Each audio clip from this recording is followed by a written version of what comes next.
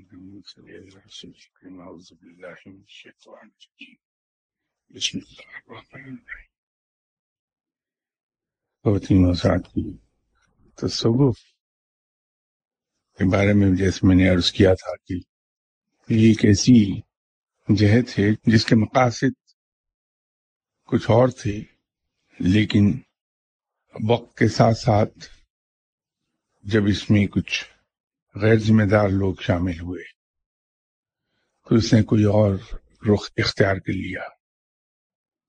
اس کا بنیادی مقصد تو یہی تھا کہ مسلمانوں کی تربیت اس انداز میں کر دی جائے کہ وہ شریعت پر عمل کرنا شروع کر دیں۔ جو ولایت کے اعلیٰ مقام تک پہنچے، ان بزرگوں نے اللہ کے حکم کے مطابق اپنی ذمہ داری پوری کرتے ہوئے اسلام کو پھیلانے کی کوشش کی، اور لوگ ان کے ارد گرد اکٹھے ہوئے۔ بعد میں انہی بزرگوں کے کردار سے متاثر ہو کے انہوں نے اسلام قبول کر لیا لوگوں نے، اور یہی وجہ ہے کہ انڈین سب کانٹیننٹ کے اندر اسلام جو پھیلا ہے اس میں بہت بڑا حصہ ہے ان اولیاء کرام کا جنہوں نے اپنی زندگیاں اسلام کے لیے وقف کر دی۔ تو یوں کہ یہ کہ اسلام میں تصوف نے ایک بڑا رول پلے کیا اللہ کے اس پیغام کو آگے پھیلانے کے لیے جو آپ صلی اللہ علیہ وسلم نے ہمیں دیا تھا۔ اس کے ساتھ ہی ساتھ معاشرے کے ٹھکرائے ہوئے لوگوں کو ان فقیروں نے اپنے گلے سے لگایا اور اپنے اخلاق کے ذریعے انہیں چور، ڈاکو اور اسی طرح کے دوسرے برائیوں میں ملوث لوگوں کو اپنے اخلاق اور اپنی محبت کے ذریعے سیدھی راہ دکھانے میں کامیاب ہوئے۔ فقیر کبھی بھی کسی ایسے انسان کو اپنے سے دور نہیں کرتا جو معاشرے کا ٹھکرایا ہوا ہو۔ ہمارے یہاں خاص طور پہ انڈین سب کانٹیننٹ میں جہاں ہندو کلچر کا غلبہ رہا ہے، یہ دستور رہا کہ ہم نے ایسے لوگ جو کردار کے اعلیٰ پیمانے پر پورے نہیں اترتے تھے انہیں دور کر دیتے ہیں ہم لوگ، معاشرہ انہیں اپنے سے دور کرتا ہے۔ لیکن یہ فقیر لوگ ہیں جو ایسے دھتکارے ہوئے لوگوں کو، رد کیے ہوئے لوگوں کو سینے سے لگاتے ہیں، انتہائی پیار اور محبت کا اظہار کرتے ہیں ان کے ساتھ، اور صرف اپنی محبت کے ذریعے انہیں راہ راست پر لے آتے ہیں۔ یہ جہت جتنی اعلیٰ مقاصد لیے ہوئے تھی وہ چند ایک غیر ذمہ دار لوگوں کی وجہ سے بدنام ہوئی، اور علامہ اقبال جیسا شاعر جو کہ خود بھی ولی اللہ تھا، اس نے کہا کہ یہ بے عملی کی راہ ہے۔ یہ شاید اس لیے کہنا پڑا کہ خانقاہوں کا نظام جو بہت احتیاط اور تدبر کے ذریعے سے چاک آؤٹ کیا گیا تھا کہ وہاں آنے والا ہر شخص ایک مثالی انسان اور مسلمان بن سکے۔ ان خانقاہوں میں لوگوں کے نذرانوں پر پلنے لگے اور یوں بے عملی کی راہ اختیار کر لی، اور یہی چیز آہستہ آہستہ معاشرے کے دوسرے شعبوں میں بھی درائی کے ہم نے بجائے محنت کرنے کے وظائف اور تسبیحات پر انحصار ہمارا ہو گیا، اور somehow or the other یہ انحصار وقت کے ساتھ ساتھ بڑھتا ہی چلا جا رہا ہے۔ آج وہ دور ہے کہ ہم میں سے بہت کم لوگ ایسے ہیں جو محنت پر انحصار کرتے ہوں۔ ہمارا تمام زور وظائف اور تسبیحات اور دعاؤں پر ہے کہ ہم کسی دعا کرنے والے کے پاس چلے جائیں، اس سے دعا کرا لیں کہ اللہ ہمیں کامیاب کر دے، اور اس کے بعد ہم فارغ. میری جب بھی آپ سے گفتگو ہوئی میں نے کوشش کی کہ یہ بات آپ کی خدمت میں عرض کرتا رہوں بار بار کہ رب تعالیٰ بے عمل لوگوں کو پسند نہیں کرتا. رب تعالیٰ ان لوگوں کو پسند کرتا ہے جو مجاہدوں کی طرح عمل کے لیے ہر وقت اپنے کمر کس کے رکھتے ہیں. اللہ کو بعمل اور چست لوگ پسند ہیں، سست پسند نہیں. آپ سے پہلے بھی گزارش کی کہ اسلام آپ صلی اللہ علیہ وسلم کے ذریعے ہم تک پہنچا اور اسے رب تعالیٰ نے محفوظ کر دیا قرآن پاک میں. قرآن پاک بلا شبہ کلام الہی ہے اور اس میں ہمارے لیے گائیڈنس موجود ہے. لیکن جیسے میں نے پہلے بھی عرض کیا کہ قرآن میں اللہ تعالیٰ نے منوٹنی کو توڑا ہے. انسان منوٹنی سے، جو چیزیں منوٹنس ہیں ان سے اکتا جاتا ہے بڑی جلدی. تو اللہ نے انسان کی فطرت کو سامنے رکھتے ہوئے بیان کی منوٹنی کو اس میں توڑا ہے. کہیں رب نے ایک ہی فکرے کو، ایک ہی حکم کو اللہ نے مختلف انداز میں بیان کیا ہے. کہیں تو اس نے انسان کو ترغیب دی ہے، کہیں عبرت کا سبق دیا ہے، کہیں سزا کا خوف دلایا ہے، کہیں قصے کہانیوں سے انسان کو انسپائر کیا ہے. لیکن اس کے باوجود قرآن زیادہ تر سمبولک ہے، اشارات دیے گئے ہیں اور اس کی تشریح ہمیں ملتی ہے آپ صلی اللہ علیہ وسلم کی حیات طیبہ کی صورت میں. بحیثیت مسلمان ہم سب کا ایمان ہے اور حقیقتاً ہے بھی ایسا ہی کہ آپ صلی اللہ علیہ وسلم کی حیات طیبہ در حقیقت عملی قرآن ہے. آپ صلی اللہ علیہ وسلم کی حیات طیبہ میں کوئی ایک فعل ایسا نہیں ہے جو اسلام کے احکامات کے مطابق نہ ہو. ہمارے لیے سب سے آسان طریقہ اسلام پر چلنے کا یہ ہے کہ ہم کچھ بھی نہ کریں، صرف زندگی میں ہر قدم اٹھانے سے پہلے، زندگی میں ہر بات کہنے سے پہلے ہم نظر دوڑا لیں کہ آپ صلی اللہ علیہ وسلم نے ایسے موقع پر کیا عمل فرمایا تھا، سیدھا سیدھا اس کی نقل کر لیں. تو یوں ہم اسلام پر عمل پیرا ہوتے چلے جائیں گے. علم کے لیے تفاسیر کا پڑھنا، فقہ کی کتابوں کا پڑھنا بہت اچھا ہے. علم انسان کو حاصل کرنا چاہیے، لیکن اگر انسان کی ذہنی سطح ابھی وہاں تک نہ گئی ہو جہاں مختلف علماء کرام کی تفاسیر لکھی ہوئی ہماری سمجھ میں آ سکیں تو وہ بعض اوقات ہمارے لیے مشکل کا سبب بن جاتی ہیں، کنفیوژن پیدا ہو جاتا ہے. ہمارے اکابرین جو گزرے اس میں بڑے بڑے روشن نام ہیں جو علم کی انتہائی بلندیوں پر تھے. علم کا ذکر جب آتا ہے تو جناب حضرت امام غزالی رحمۃ اللہ علیہ کا نام سب سے پہلے ذہن میں آتا ہے.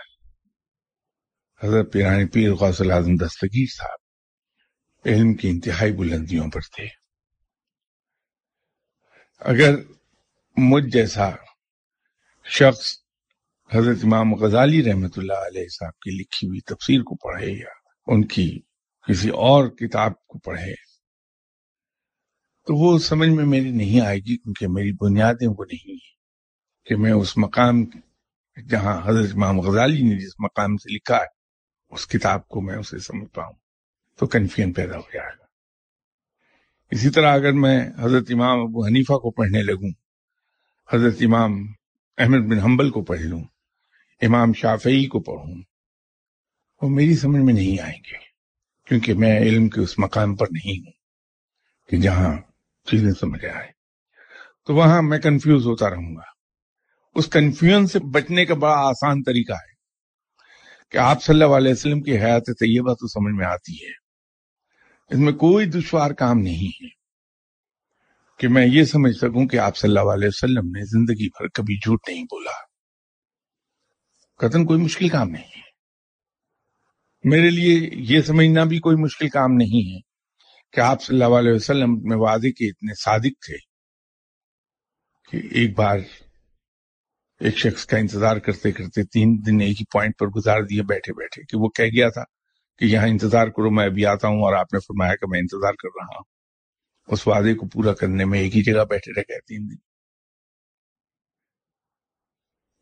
معاف کر دینے کہ جذبے کو سمجھنا قطعاً دشوار نہیں ہے کہ آپ صلی اللہ علیہ وسلم نے ان تمام لوگوں کو صدق دل سے وہیں اسی وقت معاف فرما دیا جب انہوں نے آپ کے ساتھ کوئی زیادتی کی۔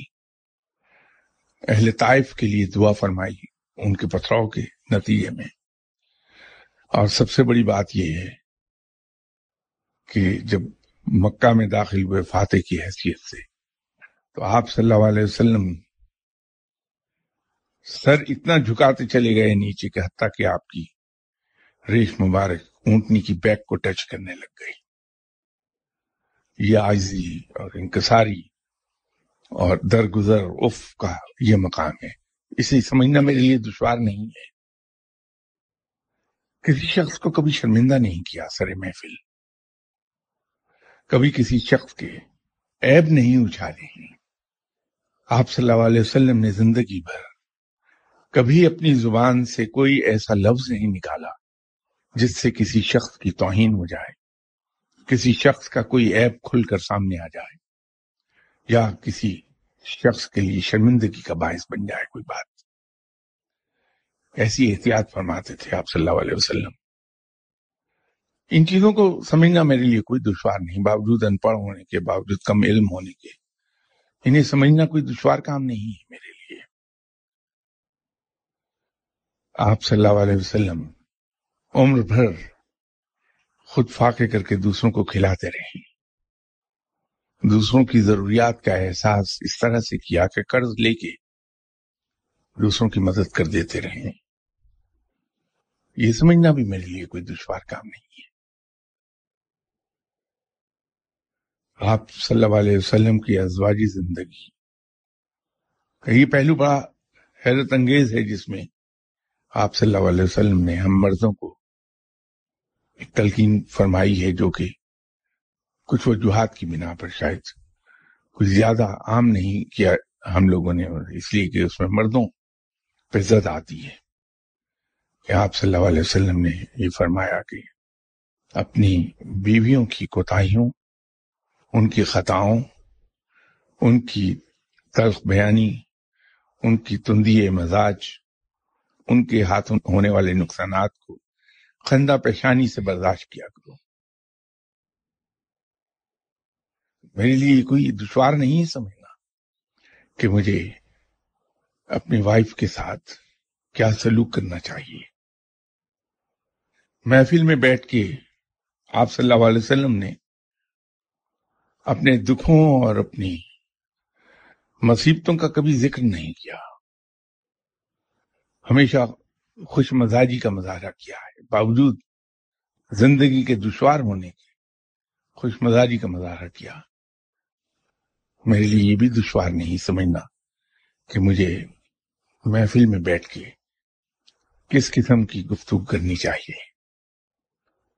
غرض کی زندگی کا کوئی پہلو ہم دیکھتے جائیں، آج ہمیں مغرب سبق سکھاتا ہے تہذیب کا، درگزر کا، بردباری کا، جبکہ اس سے بڑا سبق مجھے 1400 سال پہلے پڑھا دیا گیا تھا۔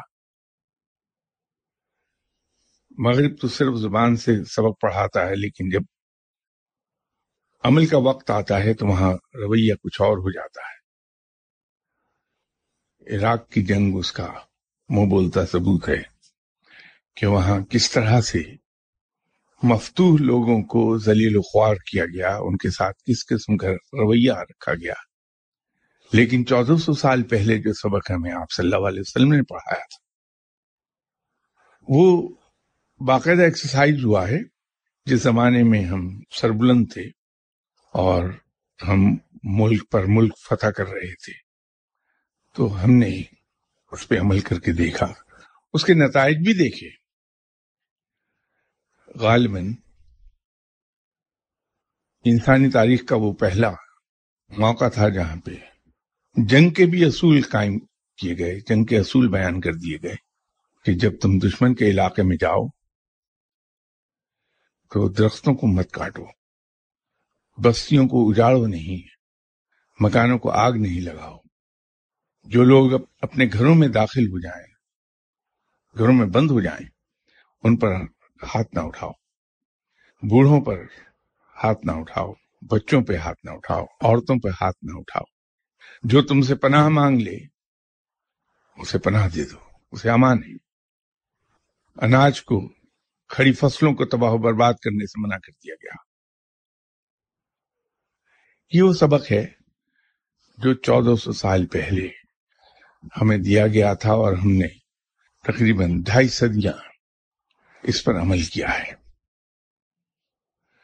لوگ آج ہمیں فنڈامنٹلسٹ کہتے ہیں. آئی وش کہ میں فنڈامنٹلسٹ ہوتا. یہ جو مجھ پر الزام دیا جا رہا ہے کہ مسلمان فنڈامنٹلسٹ ہے، میری خواہش ہے کہ میں فنڈامنٹلسٹ ہوتا، کیونکہ اہل یورپ صلاح الدین ایوبی سے واقف ہیں تو میں اسی کا ریفرنس دیتا ہوں. فنڈامنٹلسٹ صلاح الدین ایوبی تھا، اور اس فنڈامنٹلسٹ کا کردار یہ رہا کہ جب وہ اپنی کمانڈ پوسٹ سے میدان جنگ کا نظارہ کر رہا تھا تو اس نے دیکھا کہ اس کا فوج کا ایک افسر رچرڈ دی لائن ہارٹ کے ساتھ مقابلہ کر رہا ہے، اور رچرڈ دی لائن ہارٹ کے گھوڑے کی ٹانگیں ایک سپاہی نے کاٹ دی ہیں اور پیدل ہو گیا ہے. تو فوراً اپنے ذاتی استبل سے ایک بہترین گھوڑا بھیجا، اور اس پیغام کے ساتھ کہ اس گھوڑے پر سوار ہو کے لڑو میرے افسر سے. یہ فنڈامنٹلسٹ تھا، اس نے اپنے افسر کو فائدہ نہیں اٹھانے دیا کہ رچرڈ دی لائن ہارٹ پیدل ہو گیا، اب اسے وہ قتل کر دے. یہ فنڈامنٹلسٹ صلاح الدین ایوبی تھا. جب خود اس کے ساتھ رچرڈ دی لائن ہارٹ کا مقابلہ ہوا تو رچرڈ دی لائن ہارٹ کی تلوار ٹوٹ گئی، تو اس فنڈامنٹلسٹ نے اپنا ہاتھ روک لیا، اپنے اسلحہ خانے سے نئی تلوار منگوا کے رچرڈ دی لائن ہارٹ کو دی کہ اب مجھ سے مقابلہ کرو. اور یہ ایک فنڈامنٹلسٹ ہی تھا جس کو یہ پتہ لگا کہ میرا دشمن رچرڈ بیمار ہے اور کسی طرح اس کو صحت نہیں ہو رہی، تو اپنا طبیب خاص یورپ روانہ کر دیا کہ جا کے رچرڈ کا علاج کرو. آئی وش کہ میں ایسا فنڈامنٹلسٹ ہوتا کہ میں اپنے دشمن کا علاج اپنے پرسنل فزیشین سے کروا سکتا، یا اپنے دشمن کے ساتھ میں اس کردار کا مظاہرہ کر سکتا جو صلاح الدین ایوبی نے کیا ہے. اس میں الزام کسی اور پر نہیں ہے کہ میں یہ کہوں کہ ہندو نے سازش کی، اسرائیل نے سازش کی، یا امریکہ نے. کوئی کسی کے خلاف سازش نہیں کر سکتا ہے تا وقت کہ وہ خود اتنا کمزور نہ ہو گیا ہو کہ دوسرے اس پہ پل پڑیں. گدھ کسی انسان پر حملہ نہیں کرتا اس وقت تک جب تک کہ وہ مر نہ جائے. مرے ہوئے انسان پہ گدھ حملہ کرتا ہے. تو دشمن بھی ہم پہ حملہ اس وقت کرتا ہے جب ہم کمزور ہو گئے ہوں، ختم ہو گئے ہوں.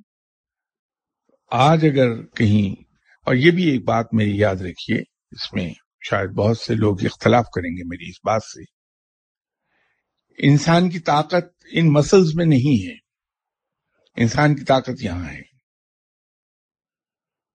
لیکن بدقسمتی سے ہم مسکولر پاور کو ڈیولپ کرنے کے قصے میں رہتے ہیں، اور انٹلیکچوئل پاور اس وقت آتی ہے انسان میں اس جگہ جب اس کا مورل کیریکٹر بڑا اسٹرانگ ہوتا ہے. اور مورل کیریکٹر یاد رکھیے صرف عبادات کا نام نہیں ہے. شاید بہت سے لوگوں کو یہ بات بری لگے گی، لیکن حقیقت یہ ہے کہ اللہ تعالیٰ نے عبادات کو زینہ بنایا ہے انسان کے لیے، مسلمان کے لیے، کہ وہ اس زینے کے ذریعے نیکی کی اعلی منزل پر چلا جائے۔ یہیں پر گفتگو کرتے ہوئے میں نے ایک دن عرض کیا تھا کہ نماز بنیادی ستون ہے اسلام کا، ایسا اہم رکن ہے کہ روز محشر سب سے پہلے پوچھ گچھ نماز ہی کی ہوگی۔ کفر اور اسلام کے درمیان فرق نماز ہی کا بتایا گیا ہے۔ آپ صلی اللہ علیہ وسلم نے اتنے سخت الفاظ کہیں نہیں کہے جتنے نماز کے لیے فرمائے کہ جو لوگ نماز کے لیے مسجد تشریف نہیں لے جاتے، میرا دل چاہتا ہے کہ میں ان کے گھروں کو جلا دوں۔ بڑے سخت الفاظ فرمائے ہیں آپ صلی اللہ علیہ وسلم نے۔ نماز کی اہمیت یہ ہے، لیکن اللہ ہی کے الفاظ کو اگر ہم ذرا سا غور سے دیکھ لیں کہ نماز برائیوں سے بچا لیتی ہے، بچاتی ہے۔ اللہ کا کہا کبھی غلط نہیں ہو سکتا، وہ برحق ہے۔ تو اگر نماز ہمیں برائیوں سے نہیں بچا پاتی تو اللہ کا فرمان تو غلط نہیں ہو سکتا۔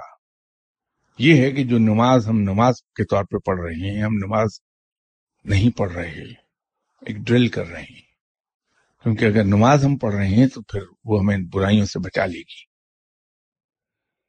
وہ جو میں نے زینے کی بات کی تھی، اللہ کے اس فرمان سے ہی ثابت ہو جائے گی کہ نماز ہمیں برائیوں سے بچاتی ہے، نیکی کی طرف لے جائے گی۔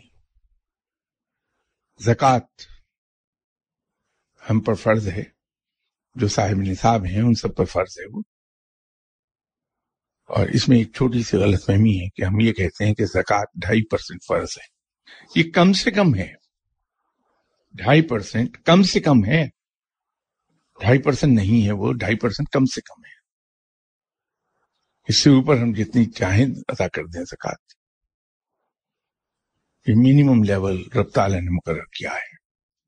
ہم اپنے دوسرے بھائی بندوں کی مدد کرتے ہیں، ایسے ہمارے بھائی جو فائنینشلی اتنے فارچونیٹ نہیں ہیں جتنے صاحب نصاب۔ حج کی کنڈیشنز دیکھیے کیا ہیں، احرام باندھنے کے بعد جو کنڈیشنز ہیں ان کو دیکھ لیجئے، وہ سب دوسروں کے لیے امان کی کنڈیشنز ہیں سب۔ تو یہ عبادات زینہ ہیں نیکی تک لے جانے کا،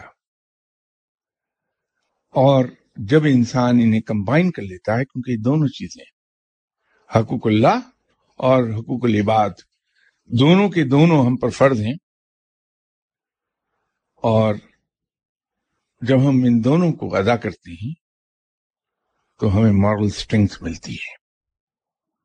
وہ مورل اسٹرینگتھ جو ٹی بی کی آخری حد پر پہنچے ہوئے ایک شخص کو اتنی طاقت دیتی ہے کہ وہ 3 قوتوں کے ساتھ بیک وقت لڑ لے، انگریز، ہندو اور مسلمانوں کا ایک سیکشن جو اندر سے ہی لڑ رہا تھا، اور وہی ٹی بی کا آخری حدوں کو پہنچا ہوا مریض پاکستان بناتا ہے۔ یہ اس آدمی کے مورل کیریکٹر کے نتیجے میں اس کو ملنے والی اسٹرینگتھ کا آؤٹ کم ہے پاکستان۔ تو انسان کے اندر مضبوطی آ ہی نہیں سکتی اگر وہ مورل کیریکٹر اسٹرانگ نہ ہو اس کا۔ یہ جو ہم شروع دنوں میں اسلام کے 220 مربع میل علاقہ پر ڈے کے حساب سے فتح کر رہے تھے، جبکہ ہمارے مقابلے پر اس وقت کی 2 سپر پاورز تھی، روم اور فارس۔ ان دونوں سپر پاورز سے ہم نے ٹکر لی ہے، اور خود ہمارا عالم یہ کہ پیٹ بھر کے روٹی کبھی نصیب نہیں ہوئی۔ گھوڑے کی ننگی پیٹھ پر بیٹھ کے ہم نے سینکڑوں کوس کا سفر طے کیا ہے۔ ہم نے گھوڑے کی ننگی پیٹھ پر بیٹھ کے جنگیں لڑی ہیں۔ یہ ہماری مورل اسٹرینگتھ تھی، اس لیے کہ ہم میں سے بہت نیگلیجبل تعداد تھی ایسے لوگوں کی جو جھوٹ بولے. بالعموم سچے لوگ تھے ہم بلا کے ایماندار لوگ تھے. ہم اپنی عزت کی تو شاید اتنی پرواہ نہیں کرتے تھے، لیکن دشمن کی خواتین کی عزت کے محافظ بنے تھے ہم.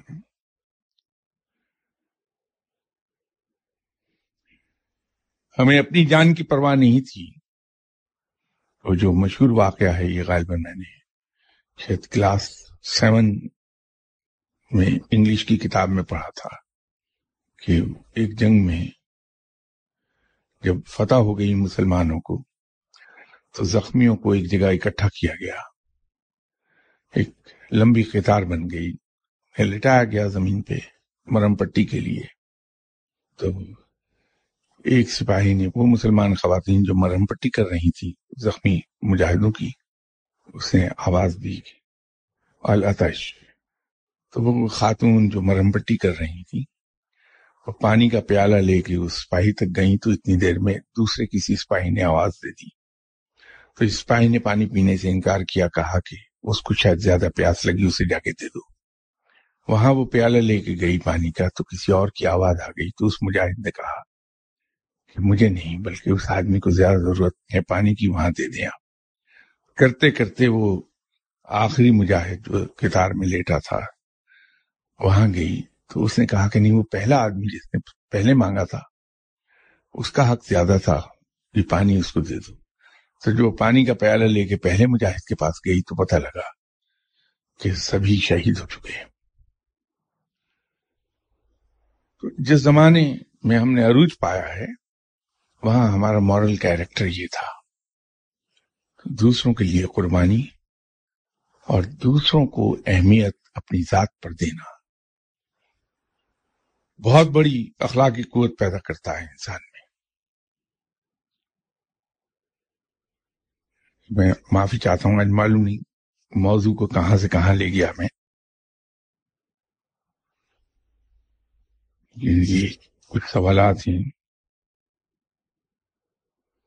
یہ کسی غیر ملک سے غیر میں سوال آیا کہ traditions impart that certain angels who are assigned duty to guard the revelation and ensure its intact transmission because Satans try to inject certain elements in there.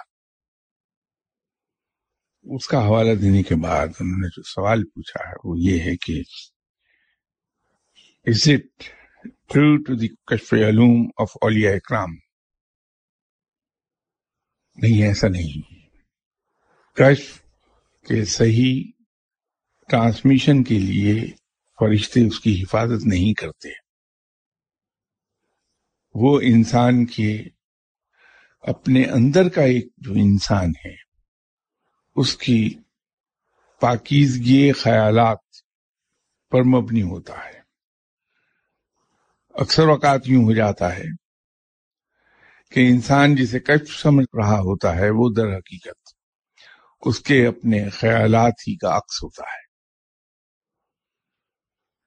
اسی لیے جو اولیاء کرام ہیں وہ اپنے پاس آنے والے لوگوں کو اس کی تلقین کرتے ہیں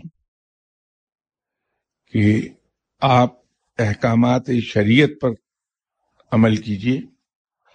کوئی ایسی بات جو احکامات شریعہ سے ذرا بھی ڈیویٹ کرتی ہوئی ہو، خواہ وہ کشف میں نظر آئے، اسے ڈراپ کر دیں، کیونکہ وہ صاحب کشف کی پراگندی خیالات کا عکس ہے.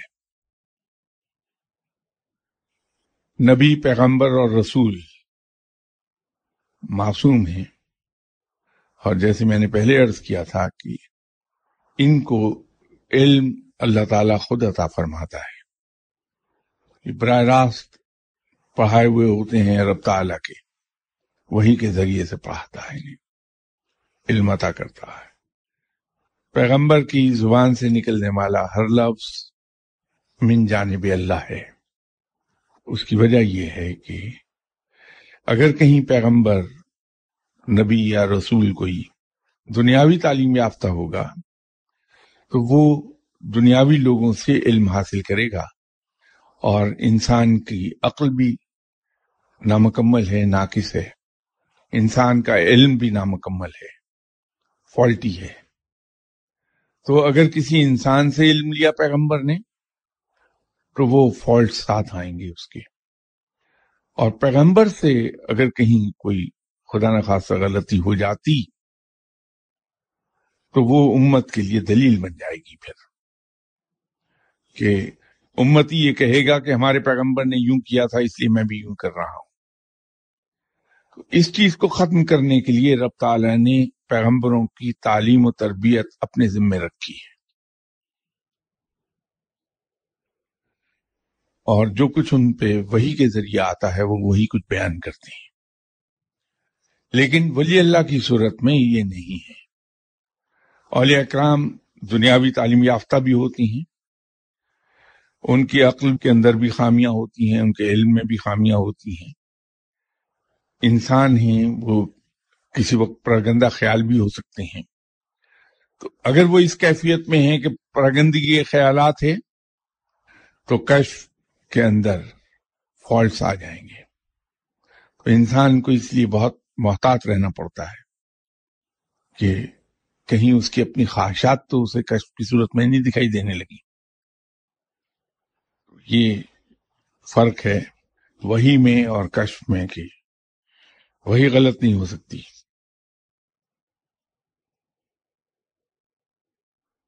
ایک اور کسی صاحب نے سوال پوچھا ہے کہ ہر 100 سال میں ایک مجدد آتا ہے، کیا اولیاء اکرام میں بھی کوئی مجدد ہوتے ہیں؟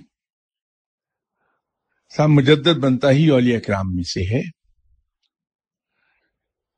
جس طرح سے آئی جی پولیس ڈائریکٹلی کبھی نہیں آتا، وہ اے ایس پی بھرتی ہو کے درجہ بدرجہ ترقی کرتا ہوا آئی جی کے لیول تک پہنچتا اگر اس کے اندر صلاحیت موجود ہے تو. اسی طرح ولی اللہ ولایت کے سب سے نچلے درجے سے سٹارٹ لے گا، اخیار یا عمران سے دونوں ناموں سے پکارا جاتا ہے، اور وہاں سے وہ ترقی کرتا کرتا درجہ بدرجہ اوپر آتا چلا جائے گا. یہ اس کی اپنی تقویٰ اور پاکیزگی، عبادات اور نیکی، خلق خدا سے پیار، رب تعالی سے محبت، اس کے نتیجے میں اس کو یہ سب کچھ ملتا چلا جائے گا. تو وہ پھر مجدد عہدہ نہیں ہے، یاد رکھیے گا، یہ اسائنمنٹ ہے. دو چیزیں ہوتی ہیں، ایک رینک ہے جیسے لیفٹیننٹ جنرل ہے، اور دوسری اسائنمنٹ ہے وہ کور کمانڈر کی حیثیت سے کام کرتا ہے. ہر لیفٹیننٹ جنرل کور کمانڈر نہیں ہوتا، ہر افسر کو ایک ہی طرح کی اسائنمنٹس نہیں ملتی. یہ ایک اسائنمنٹ ہے کہ اسے مجدد کی اسائنمنٹ مل جائے. مجدد کا کام کیا ہے؟ یہ لفظ تجدید سے نکلا ہے کہ 100 سال میں معاشرتی رسومات، انسانی ضروریات، ٹریڈیشنز، روایات، ان کے ذریعے اسلام پر جو گرد جم گئی ہے وہ اس گرد کو صاف کر دیتا ہے، اور نیچے سے اسلام پھر چمکتا ہوا اپنی صحیح شکل میں آ جاتا ہے. مثال کے لیے میں آپ کو ایک کوٹ کر دیتا ہوں کہ جناب حضرت مجدد الافسانی رحمۃ اللہ علیہ جب دنیا میں تشریف لائے تو یہ وہ دور تھا جب دین اکبری اپنے عروج پر تھا، اور اس نے خاصا فتنہ مچا دیا تھا کیونکہ شہنشاہ ہند نے اسے انٹروڈیوس کرایا تھا. تو بہت سے لوگ بھٹک گئے تھے. حضرت مجدد الافسانی نے آ کے اس فتنے کو ختم کیا تھا، اور اس طرح سے وہ ختم ہوا کہ اس کا نام و نشان باقی نہیں رہا. تو مجدد یہ کام کرتا ہے کہ جو ایسی چیزیں علائشیں جو شامل ہو گئی ہیں اسلام کے اندر، جس کو ہم بدعتیں کہہ سکتے ہیں، وہ ان چیزوں کو دور کر کے نئے سرے سے اپنی اوریجنل شکل میں اسے لے آتا ہے. انٹروڈیوس نہیں کراتا اسلام، یہ یاد رکھیے، وہ انٹروڈیوس ہو چکا ایک ہی بار، اس کو آپ صلی اللہ علیہ وسلم نے انٹروڈیوس کرا دیا، قرآن میں محفوظ ہے۔ صرف وہ یہ کرتا ہے کہ ایسی بدعتیں جو اس میں شامل ہوئی ہیں وہ لوگوں کو تعلیم دے کے ان بدعتوں کو اسلام میں سے خارج کروا دیتا ہے، تو اسلام اپنی اصل صورت میں ریسٹور ہو جاتا ہے۔ یہ اولیاء کرام ہی سے ہوتے ہیں۔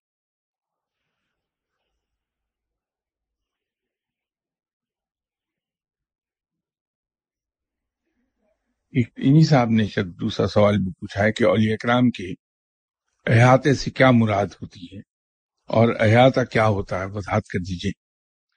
سب دیانتداری کی بات یہ ہے کہ میں اس ٹرم سے واقف نہیں ہوں، میری نظر سے یہ ٹرم روحانیت میں آج تک نہیں گزری۔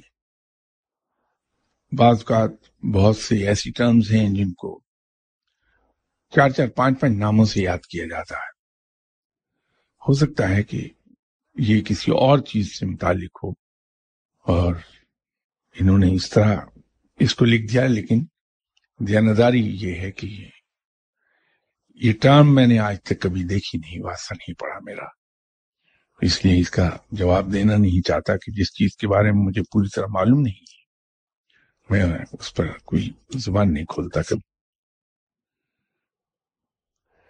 اگلا سوال یہ ہے کہ سجدہ ہم نے اللہ کو کرنا ہے لیکن ہم سجدہ زمین کو کیوں کرتے ہیں؟ اس کے اندر تھوڑی سی کریکشن ہے کہ ہم سجدہ زمین کو نہیں کرتے، زمین کو نہیں کرتے، زمین پر کرتے ہیں۔ کسی بھی شخص کی پیشانی اگر زمین پر لگا دی جائے تو یہ عاجزی کی حد ہے، آخری لمٹ ہے، کہ اس کا ناک مٹی میں رگڑ دیا، یہ ایک محاورہ ہے اردو میں۔ تو ہم اپنی پیشانی خاک آلود کرتے ہیں رب کے سامنے، عاجزی کے انتہا کو ظاہر کرتے ہیں۔ سجدہ زمین کو نہیں کرتے، ہم سجدہ اللہ کو ہے، زمین پر کرتے ہیں۔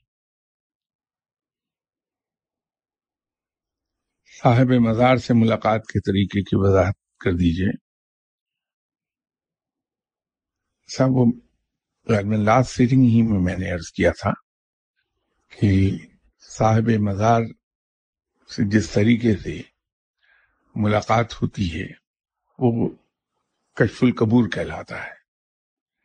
کشف کی کئی شاخیں ہیں، اس کی 2 قسمیں ہیں۔ کشف کی پہلی میں آپ کے لیے بغیر ٹرمنالوجی میں گئے آسان لفظوں میں عرض کر رہا ہوں، کشف اختیاری ہے، اور دوسرا یوں سمجھ لیجئے کشف غیر اختیاری ہے۔ کشف غیر اختیاری وہ ہے کہ جس میں صاحب کشف کو یہ قدرت اللہ نہیں دیتا کہ وہ جب چاہے حالت کشف میں چلا جائے۔ عام طور پر اولیاء کرام کے پاس یہی کشف ہوتا ہے، وہ کہیں بھی بیٹھے ہوئے، چلتے ہوئے، بات کرتے ہوئے ان پہ کشف طاری ہو جائے گا اور وہ چیزیں دیکھنے لگیں گے اللہ کی رحمت کے صدقے۔ لیکن اگر وہ چاہیں کہ وہ اپنی مرضی سے حالت کشف میں داخل ہو جائیں تو وہ نہیں ہو پاتے۔ کچھ اولیاء کرام ایسے گزرے ہیں جن کو اللہ تعالی نے اپنی رحمت کے صدقے یہ چیز عطا فرما دی کہ جب چاہیں حالت کشف میں چلے جائیں اور چیزیں دیکھ لیں۔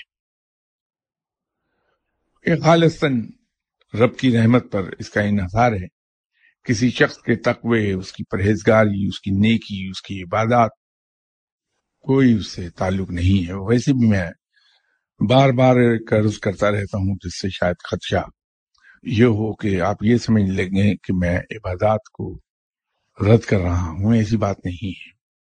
عبادات ہم پر فرض ہیں، ہمیں کرنی چاہیے، اور وہ بھی میں آپ سے عرض کر چکا کہ عبادت ہم اللہ کی کیوں کریں۔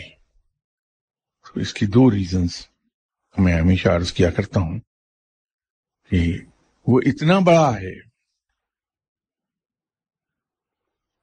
کہ وہ لائق عبادت ہے، اپنی بڑائی کی وجہ سے، اپنی بزرگی کی وجہ سے وہ لائق عبادت ہے۔ دوسری چیز یہ ہے کہ اس کے ہم پر اتنے احسانات ہیں کہ ہم اس کا شکر ادا کرنے کے لیے اس کی عبادت کریں، ورنہ وہ ان چیزوں سے بے نیاز ہے، بہت بلند ہے ان چیزوں سے، اسے ہماری عبادت کی ضرورت نہیں، کوئی فرق نہیں پڑے گا اسے۔ یہ ہمارے اپنے فائدے میں ہے کہ ہم اس کی عبادت کریں۔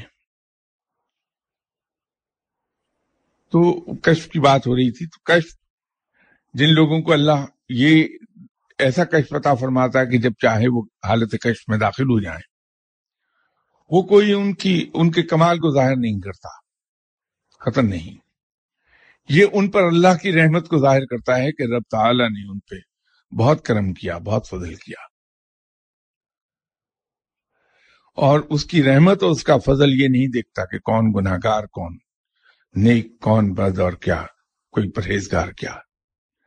وہ رحمت کرتا ہے ان لوگوں پر بھی جو اس کو مانتے ہی نہیں، وہ اپنی رحمت نازل فرماتا ہے، وہ پالتا ہے ان لوگوں کو بھی جو اس کے منکر ہیں، ان کو بھی جو مشرک ہیں، ان کو بھی جو رب تعالیٰ سے ہر وقت گلے شکوے کرتے ہیں، ان کو بھی جو اس کے شکر گزار بندے ہیں۔ اس کی رحمتیں تو سب کے لیے ہیں۔ جس طرح بادل جب بارش برساتا ہے تو بادل یہ نہیں دیکھتا کہ اس سے نکلنے والی بارش دوست کے گھر پر گر رہی ہے یا دشمن کے گھر پر، بارش یکساں دوست اور دشمن سب کے زمین اور گھروں پر ہوتی ہے۔ رب کی رحمتیں ایسی ہی ہیں۔ تو یہ بھی ہو سکتا ہے کہ بہت گناہگار شخص ہو اور رب اس پر اپنی یہ رحمت کر دے کہ وہ ایسا صاحب کشف و کمالات بن جائے کہ لوگ دیکھتے رہ جائیں۔ بات پھر دور نکل گئی۔ تو کشف دو طرح کا ہے، اختیاری اور غیر اختیاری۔ اس سادہ زبان میں کہہ رہا ہوں، ورنہ ٹرمز اس کے لیے اور استعمال ہوتی ہیں۔ پھر آگے ان کی کشف کی کئی ایک برانچز ہیں، انہی میں جیسے کشف شخصی ہے، جس آدمی کو کشف شخصی حاصل ہوگا اس کے سامنے جب وہ بندہ جائے گا تو اس پر تمام چیزیں اس آدمی کی آیا ہو جائیں گی۔ اسی طرح یہ کشف القبور ہے کہ جس شخص کو کشف القبور حاصل ہو جائے گا، قبروں کا کشف، جب وہ کسی بھی قبر پر جا کے کھڑا ہوگا اور فاتحہ پڑھنا شروع کرے گا تو اس کی ملاقات صاحب قبر سے ہو جائے گی۔ لیکن کشف کے حاصل کرنے کے درجے تک پہنچنے کے لیے ہمیں روح کی لطافت کے ایک خاص ڈگری تک جانا ہوگا، اس کے بغیر نہیں ہوتا۔ یہ اس کا کوئی طریقہ کار بھی نہیں جو میں عرض کر دوں آپ سے، وہ تو صرف یہی ہے جیسے میں نے عرض کیا کہ عبادات کی سیڑھی سے ہوتے ہوئے آپ نیکی کے منزل پر چلے جائیے، خلق خدا سے پیار کرتے کرتے خالق کی محبت میں مبتلا ہو جائیے۔ جب اس مقام پر ہم آئیں گے تو کشف القبور حاصل ہو جائے گا، اس لیے کہ اس مقام تک آتے آتے ہماری روح میں اتنی لطافت پیدا ہو جائے گی کہ ہماری روح کی پرواز ان مقامات تک ہو جائے جہاں کشف القبور شروع ہو جاتا ہے۔ ادروائز اس کا کوئی طریقہ نہیں ہے۔ میں آپ سے یہ عرض کروں کہ صاحب کسی بھی قبر پر جائیے اور جا کے آپ یہ جنتر منتر پڑھیے تو آپ کو قبر سے جواب آ جائے گا یہ سب ایسے ہی ہے، یہ غیر اسلامی چیزیں ہیں، عملیات اور یہ جنتر منتر سب میں انہیں اسلامی نہیں مانتا۔ اسلام میں تو صرف سیدھی ایک بات ہے کہ اللہ اور اس کے رسول صلی اللہ علیہ وسلم کے احکامات کی پابندی کر لیجیے، اور ان کے ساتھ ساتھ خلق خدا سے پیار کر لیجیے اور اس کی جتنی خدمت ہو سکے کر لیجیے، رب کی محبت خود بخود حاصل ہو جائے گی۔ اور جہاں رب کی محبت حاصل ہوئی پھر پرواز بڑی آسان ہے اور بڑی بلند ہے۔ رب ایسے لوگوں کو بہت پیار کرتا ہے جو اس کے بندوں سے پیار کرتے ہیں. کوئی کشف القبور کا مجھے تو یہی ایک طریقہ پتا ہے، ادروائز مجھے کوئی کسی اور دوسرے طریقے کا علم نہیں ہے. انشاءاللہ تعالی بشرط زندگی نیکسٹ سنڈے ملاقات ہوتی ہے آپ سے.